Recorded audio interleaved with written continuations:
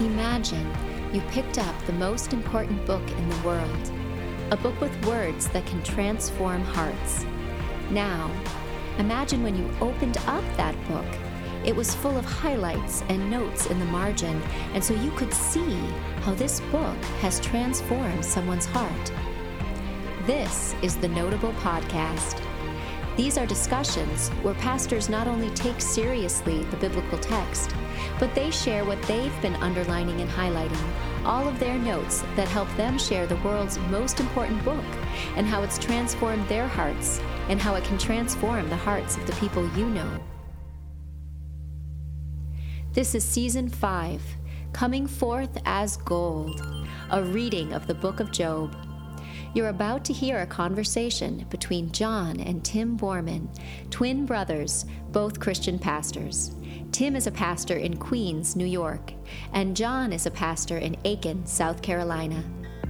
If you enjoy this podcast and would like to support us or hear more, visit notablepodcast.com. That's NOTABLE podcast.com. Here's John and Tim. Well, here we are at what you might call the climax of the book of Job. You know, this has been, Job has wanted the Lord to show up and explain it to him. Why, Lord, did this happen? Let me bring my case. And we saw the Lord come and question Job and bring Job and his heart into this laughing creation. We saw that in our last episode. But now the Lord's going to really change tacks with Job a little bit. If we could use like a shipping metaphor, he's going to change tacks and bring Job to consider really two incredible creatures in the Lord's creation. One is Behemoth. And, you know, just to be honest, we're not going to spend a lot of time on Behemoth. And then he's going to spend the most time, actually. And this is what the Lord thought would be most healing, most wisdom-giving for Job. It would be for him to consider Leviathan. And I'm just going to throw out some options. Exegetes and commentators and scholars and Bible readers have struggled with this. You know, what are, and it's kind of fun to think about, what is the Lord referring to? Is it, some people give this option, you know, maybe it's meaningless poetic hyperbole, like it's this mystical dragon that the Lord can sort of lead around, you know, like it's a Disney, or it's a dramatized crop. Yeah, like it's a Disney. It's a poetic crocodile thing. Like it's a How to Train Your Dragon kind of thing. By the way, cool movie. But you know, right? It's this isn't. I can't. You don't like that option, Timothy? No, it's not a dramatized croc, and it's not some sort of fantastical dragon. Like, why would a fantasy world be helpful to Job at this point? You know, like. So you're already denying some of the interpretations. It's not a dramatized croc, and it's not like a Dungeons and Dragons. No, dragon. Yeah, the Lord, he's not Tolkien, right? He's not doing, you know, a Game of Thrones kind of thing. And by the way, you know, we could probably say that I haven't watched that, but I have heard of it. So no, it's not a meaningless poetic hyperbole. It's just not. You are cracking me up right now. Mythological monsters, like, that's another option people throw out. Like, is the author of Job referring to Bigfoot or the Loch Ness monster that has become so mythologized in our own culture today. No, like the Lord's not talking about Bigfoot or the Loch Ness Monster. But I mean, Timothy, you bring up a valid point. Like, people get interpretive crazy with Leviathan. And maybe by the end of this, people are going to think we are. But you can go on YouTube and on the internet and Google Leviathan, and you'll find 800 interpretations, and all of them different than the next one in different ways. And it goes to show that interpreting Leviathan, you have to come at it with a sober mind, but also with humility. The book of Job is difficult to interpret, and here we are, kind of wrestling with that a little bit right now. Right, and so I'll toss out another couple options, and then Jonathan, I want you to weigh in. Another option would be an extinct animal. So I've been to the Natural History Museum here in New York, and by the way, I don't like the word natural. We we went off on that last time a little bit, but you can go through there and see some pretty cool dinos. Like, man, T-Rex is there, and you have these sort of incredible animals. Could Joe be referring to a dino? Maybe. That I would. That sounds more plausible than the first two options that we threw out. I'm not aware that TX was able to breathe fire, though. So, could it be? Yeah, what's all going on there? So these are possibilities. People do go that there. People Timothy, throw out.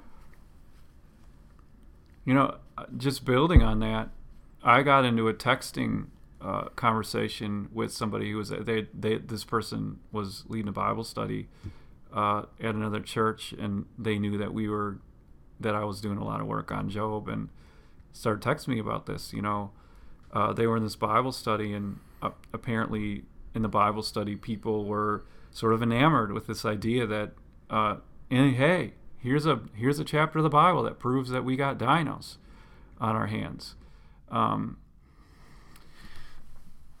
That's a way that people look at Leviathan. Is that legitimate? I'll issue up this caution. And when we interpret the Bible, it's important that we interpret the Bible without an agenda. If we even a good agenda, like it's a very good thing to want to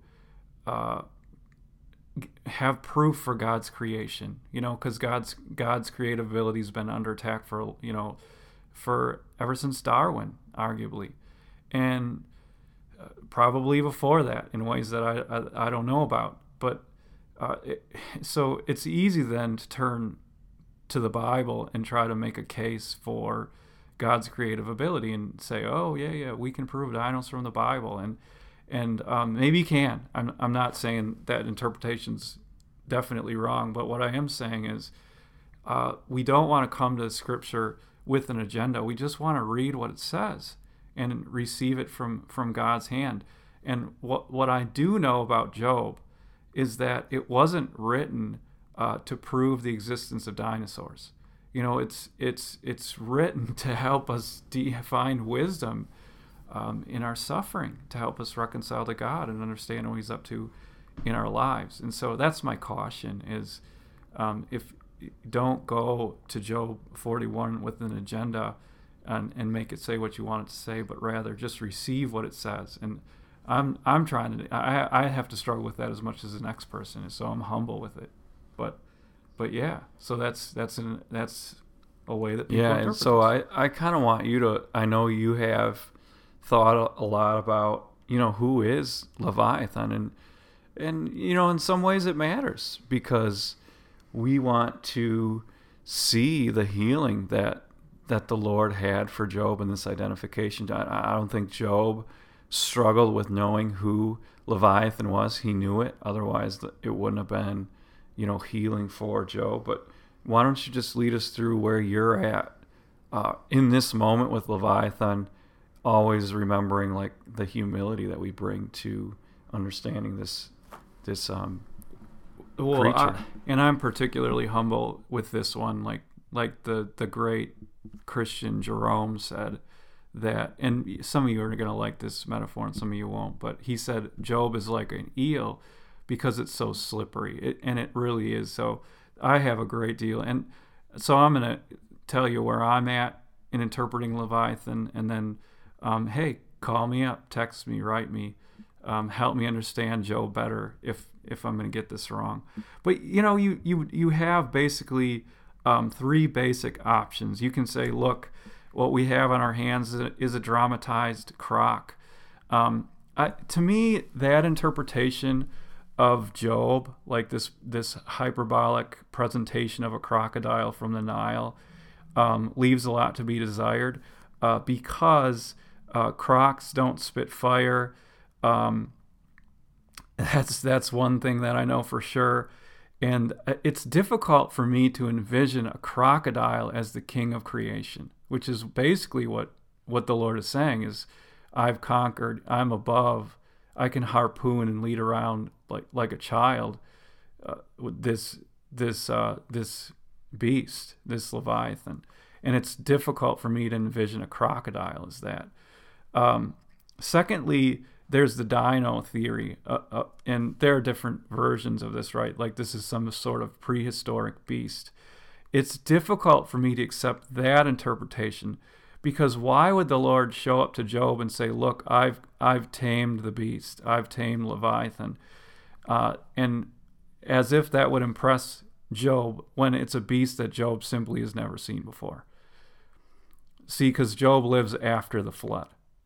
And the flood, the best theory we've got is that the flood would have wiped out any kind of prehistoric beast, right? And so Job never would have experienced this kind of animal. He would have experienced the creatures that we've experienced. It doesn't make a whole lot of sense to me that the Lord would say, look, I conquered Leviathan, and Job's scratching his head going, and what's that? Clearly in the book of Job, Job has had experience with Leviathan, which is why he invokes Leviathan and different synonyms for Leviathan on more than one occasion. So there's that. It just there's what seems to be happening here then is we've got this Leviathan that is basically in a category of its own, Timothy.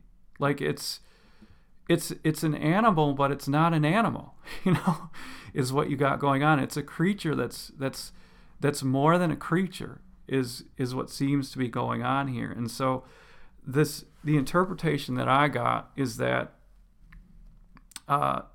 it might be Satan. I'll just say it. It might be Satan. And I want to give you 7 reasons why I think that this might be a poetic metaphorical description of Satan. All right. So, number 1, what is the big problem in the book? Let's just look at this from a big perspective. What is the real problem in the book of Job? I'll tell you what the real problem is in the book of Job. Satan is. You remember that? Now we're back to Job 1 and 2. What's the problem in the book of Job? Everything was going great. We had pre-trauma Job, right? What changed that? Satan did. Secondly, what's the big problem in human life, right? Like, let's go to Genesis for a second. Everything was going great. What changed that? Yeah, the temptation, right? Yeah, Satan did. And look, we bear responsibility for that. I'm not saying it differently, but the problem in the book of Job is Satan. And it's very, very difficult for me to imagine a scenario in which Satan just disappears from the book without, he scuttles like a crab off the beach. Remember, you said that, and that metaphor kind of stuck with me when we talked about how Job faced down the temptation in Job chapter 2. But is he just gone from the book then? And it's like watching a movie with no resolution is what happens there. There's no resolution then, because Satan's just out there wreaking havoc. So it makes a whole lot of sense to me as we interpret the book and we get to the end of the book and we get to the climax of the book, that the Lord is going to do something with Satan. Okay? Does that make sense? So that's point number 1. Number 2, you look at the wider usage of the word Leviathan, both in Job and in the Bible. And if you read Leviathan, and go back to our episode on Job chapter 3, and there I lay out how Job develops Leviathan in the book. But you can also look at more widely in the Bible, and it does seem like there's something more going on there with Leviathan. There's something more. You can look at Psalm 87, for example, or Isaiah 27, for example, I think is where that's at. There seems to be something more going on with Leviathan, a power behind him. And so that's point number 2. What is that power? We could ask.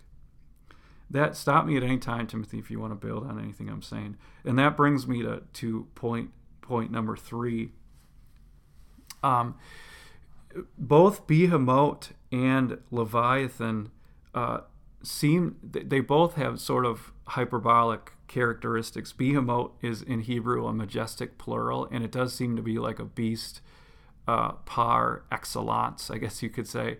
It's like the beast of all beasts, and which that brings me to number 4, which is that beasts are in the Bible all over the place. You can think of Revelation, you could think of Daniel, and in every single case, and I shouldn't say it that strongly, but often in cases there's more going on with the beasts in the Bible, and it's not hard to go to a place where you understand there's something more going on with this beast in particular.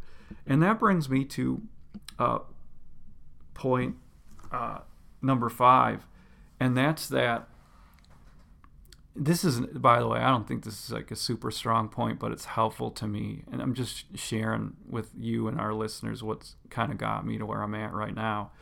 And that's that whenever I hear really solid Bible interpreters go to a place, that helps me know that I'm not off on a ledge somewhere. And Martin Luther interpreted Leviathan as Satan. And you want to know how I know that?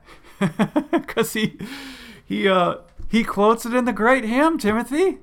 Did you know that? I did not know that. Like, what does he say? Yeah. He says in the great Reformation hymn, "Almighty fortress is our God," he quotes Job chapter 41. And he says, when he talks about Satan, he says, "Nothing on earth is its equal." And that's a quote from Job chapter 41. And he applies that directly to Satan. And so while that's not, okay, Martin Luther is a phenomenal person to look to understand the Bible. Many people say he was an Old Testament professor. We're still discovering nuggets of gold from his lectures on Genesis. The guy knew his Old Testament, and so he's quoting Job chapter 41, applying it specifically to Satan. And anybody who runs in the Protestant, I know the Lutheran tradition for sure, the Lutheran Church, is going to have sung this hymn and applied these words directly to Satan. So it's not a far leap to do that. And then there's probably other points we could make, but this is helpful to me, is to understand that in Genesis chapter 3, we have the same sort of circumstance. You have a snake that shows up, and the snake talks. And to my understanding, I've never once heard a Christian wonder too much what's going on with that snake. And part of that's because we have the rest of the Bible to interpret it, right? Like, we find out it's Satan. But nobody sits there and does zoology on the thing. Nobody's like, was it a boa or an anaconda? Like, this is not what we get worried about when it comes to Genesis chapter 3. And to some extent, I guess that's what I'm saying with Job chapter 41 is we can get excited about the zoology of the thing, but we shouldn't probably stop there. We should probably read into it a little bit farther. And then here's my last point, and then I'm done. The last verse says about Leviathan, it looks down on all that are haughty. Now, just think about that for a second. What is the beast above all beasts that it's so prideful that it looks down on every other prideful thing? Here's what the last thing. It is king over all that are proud. That's the last verse of Job chapter 4. What is that thing? What is the thing in this world? It's the Apostle Paul would say the prince of the air, right? And now I mean Ephesians, but who's king over all that's proud? Who's the real king of this world?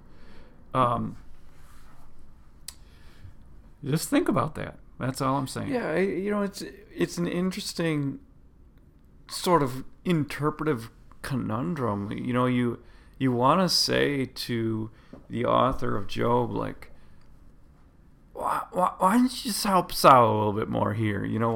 If you want us to see Satan, why didn't you just call him Satan? Why not? Why do you leave us sort of kicking in the mud, trying to figure out what is this Leviathan? And it's sort of, as soon as we walk up to it and we want to put our arms around it as exegetes, as commentators, as Bible readers, it sort of disappears like it's mist. Like, we just can't quite pin it down.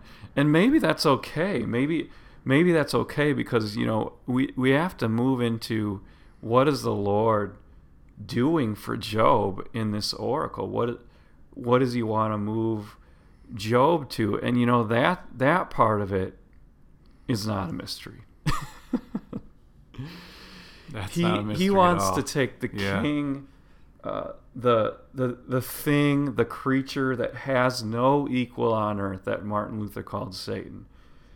He wants to take that thing and show that he's tamed it, that he has complete and utter dominance over this thing, like a little girl who's leading around a puppy. Like, this Leviathan is nothing for the Lord. And can you pull in Leviathan with a fish hook? God goes fishing for this thing, The biggest monster in the sea is a rubber ducky to the Lord. Yeah. It's just a rubber ducky. Like, the biggest problems in your life, God can kick them around like they're nothing. He can lead it around like a child. I love this, verse 5. Can you make a pet of it like a bird? Yeah, like isn't that great imagery? Put it on a leash for the young woman. That's what I was saying. I was like, can just you do lead that? it around, be like, oh, nice little puppy, nice little puppy. Yeah, I know. This Leviathan, yeah, it's powerful imagery, and can I put? I want to get really like personal and pastoral here in a second, but one last interpretive move I want to make here is when you see that the Lord is Lord even of Leviathan, of the biggest monsters in our lives, the worst things that can happen to you in all of creation, when the Lord is the Lord of all the chaos and the mess. And that's what he's saying to Job, like, Job, all of the pain, all of the awfulness that's happened in your life, I'm king of that. When you realize that, it makes you humble. See, one of the things I was thinking about the last word of this chapter is proud. And one of the worst things that we can do in our suffering is be proud. You know what pride does in us is it makes us anxious about our lives. Pride is saying, I have to control what happens next, because nobody's else is going to do it for me. Pride is saying, I have to predict what's coming next. Pride ruins us. Not only that was also the problem with the friends, Timothy. Eliphaz, Bildad, and Zophar, right? What was their problem? They were proud. They were like, Job, we're better than you. You need to repent. They were proud. They thought they knew what was happening in Job's life. They were proud. So it makes you a bad sufferer, and it makes you bad to sufferers when you're proud. We are a part of the problem of pride. And what happens is when we get low, and of course now I'm getting into Job chapter 42, when we get low, when we get humble, then we can receive the Lord's, this is what I would call redemptive activity. See, this is different. Like, Leviathan's a bad guy. It's a bad creature. Say what you want about, identify Leviathan however you want. Do it carefully, exegetically, biblically, all of those things. But I go, interpret it. My interpretation where I'm at right now. Go there, and do that carefully. But understand, this is redemptive activity. God is saying, I'm going to get you out from that bad situation, that Leviathan-like thing. So this is what separates it from the creational oracles, right, of Job 38 and 39. Here we got Job 40 and 41, and God is saying, I'm going to get you out from the greatest beasts on earth. I'm going to save you from them.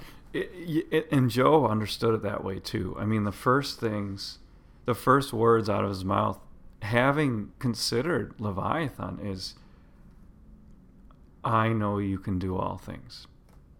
It kind of reminds me of, there you go. Reminds me of, like, you're right. Wow. Martha standing before Jesus and her making almost the exact confession. I know that you can raise him from the dead. I know that. You can do all things. You can dominate Leviathan. You can throw Satan down for me, if we're going to go with that interpretation. And you know what? We need a God like that. We need a God who can flex his arm, and everything is small to him. It's easy for him to confront our enemies that are just too big for us.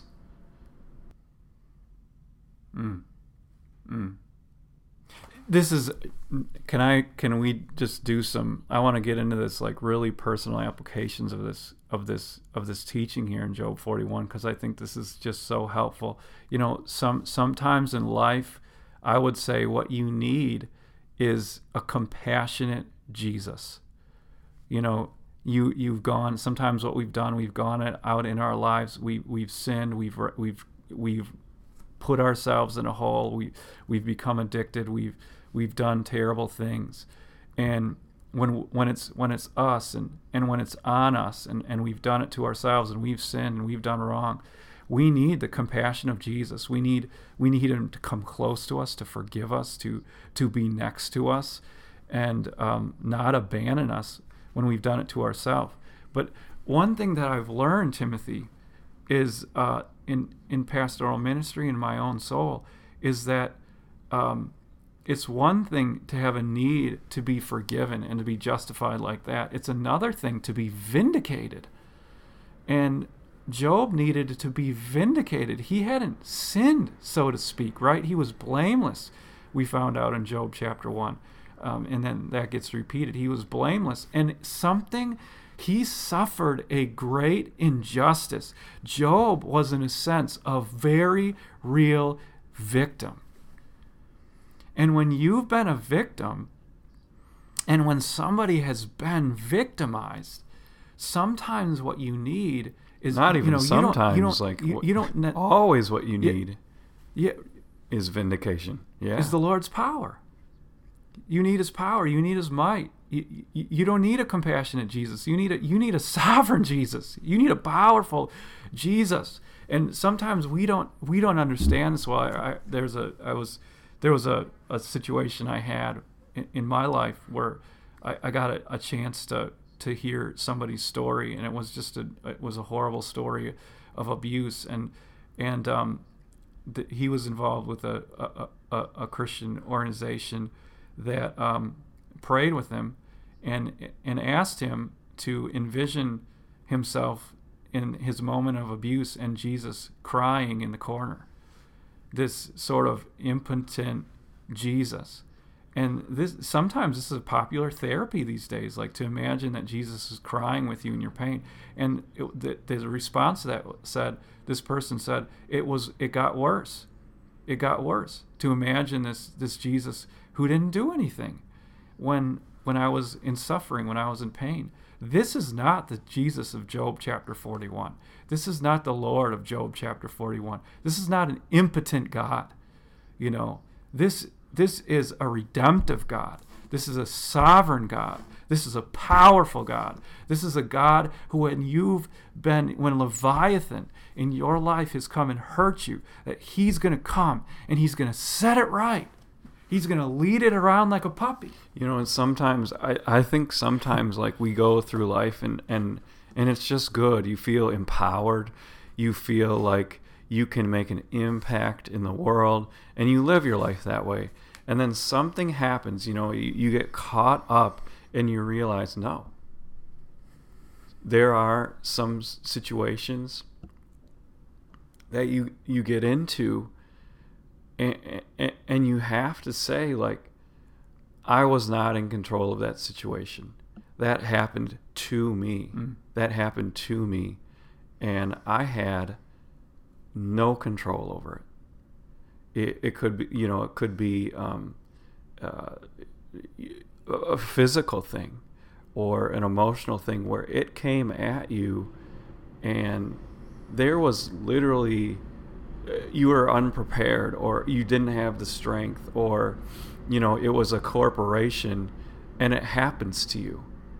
And they just ran you over. You look at your resources and your spiritual, emotional, physical resource, and you're like, you know what? There was nothing that I could do. I got ran over, and so that's what happened to Job. That Satan comes at him, and he just it's like a ram truck, just boom, he leveled him, and what do you do in life? What do you do? Like, Timothy, what do you do when you've just been, like, your life has been ravaged? What do you do? Like, you can collapse into a nervous heap. You can shut the door, never go out of your house. You can, or just as bad, you can go out of your house bitter and angry, right? That you can shut down your life, or you can live your life bitter and angry. That's because that's what victimhood does to you, right? You get angry, you get bitter. How does the Christian find a spiritual and emotional resource to, when you've been run over and victimized, to believe again and have confidence again and have hope again? How do you do that? I would suggest to you, Job 41 is your answer. You believe in the power of God. You believe finally that you are not going to end up a victim, even though you are one right now. That's what you believe, that God can take something horrible like happened to Job and turn it around into something good, and therefore you won't be a victim anymore. Yeah, and sometimes so much of this, we talk about living by faith, and so much of this is living by faith. We believe that God is just, We don't believe that in injustice. We believe that God is just. Sometimes it's going to take time for God to call this power in your life that violated you or that made you feel like a victim. But the time will come when all of these things will come to light. And maybe it'll be on Judgment Day where God will call these people to account. But that day is coming. God is a God who acts in the interests of his people. We know that. We believe that. And God's going to end up putting a fish hook through their nose. I love that imagery. Can I build on that a little bit more? Because I just think this is just so important.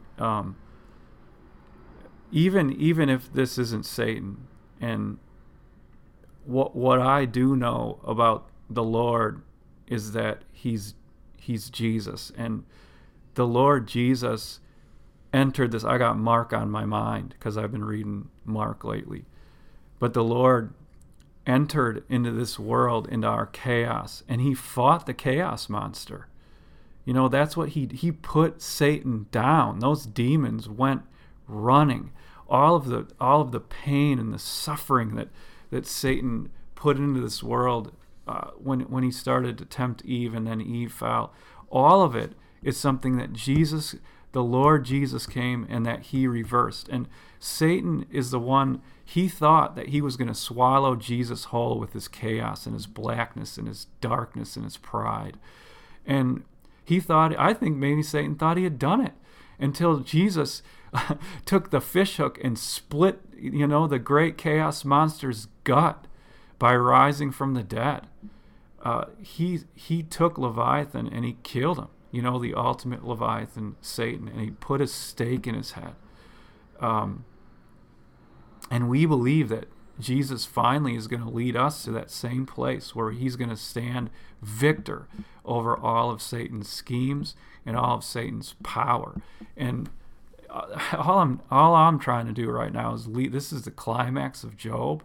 This is the great redemptive hope that we have. And all I'm trying to do is get myself there, get our listeners there, and just meditate on this.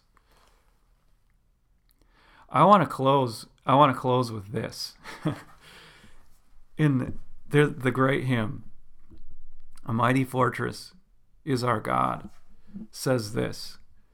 There's a line in it where Luther very poetically says, "One little word can fell him." One little word can fell him. And historians will kind of say, they'll come back and they'll say, what's the little word? And they're probably right. I'm going to not be a historian for a second. They're probably right when they say that the little word is liar. That's the little word. And this is not historically accurate, probably what I'm going to say, but when I sing that hymn, when I think about that hymn, what's the little word that can fell Satan? I think it's Jesus. I think it's Jesus, because when I hear Jesus, I hear about his redemptive power, his power over sin and Satan, hell. And that's what gives us hope. Finally, Jesus does. Thanks for listening to the Notable Podcast. Check out our other seasons to hear other people sharing their notes and highlights. If you enjoy this podcast and would like to support us or hear more, visit notablepodcast.com. That's NOTABLE podcast.com. Thanks for listening.